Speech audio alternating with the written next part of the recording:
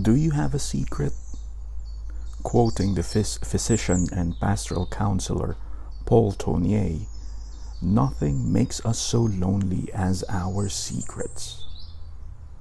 So what secrets do you keep hidden and unknown from the public's prying eyes? Are your secrets making you feel lonely? And how would you react if a stranger reveals what you have been concealing, hiding for some time? People usually freak out, panic, take a defensive stance if someone, an unknown stranger, confronts her or him with something that ought to be operating within the privacy of her or his intimate space. Go and call your husband.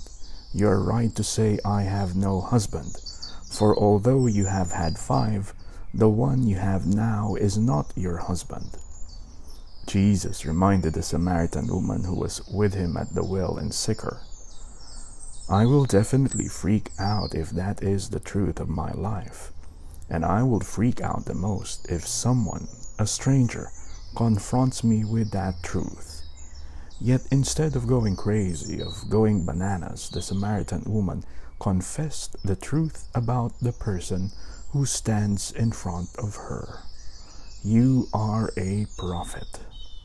It was not in a reviling way, a cynical stance, that she uttered those words, for she continued to speak of matters relevant to worshiping God. And Christ added how the true worshippers will worship the Father in spirit and truth. God is spirit, and those who worship must worship in spirit and truth. The woman replied, I know that the Messiah is coming, and when he comes he will tell us everything. And Jesus confirmed to her, I am he. And what was the woman's reaction? She ran in haste to the town to tell the people that she might have met the Christ. The townspeople of Sychar came up to Jesus Christ, begged him to stay, and after 2 days they all cried to the Samaritan woman, Now we no longer believe because of what you told us. We have heard him ourselves, and we know that he really is the Savior of the world. How many times have our conversations with each other brought about salvation, a sense of healing to the secret stories of our lives? The woman, when she was confronted with the truth about her life, did not feel judged nor condemned. She felt understood, saved and healed by the Messiah, the Christ who came and saved her. And the townspeople confessed the same. He is the Messiah, the Savior of the world. Are there parts in your secret life that requires and demands healing? What are the things that you keep in the privacy of your intimate lives that demands the saving presence of the Messiah? You might find yourself feeling helpless when you personally confront those realities in your life.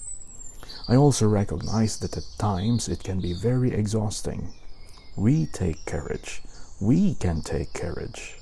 Do not grumble and complain like the people from Massa and Meribah, as we have heard in today's first reading.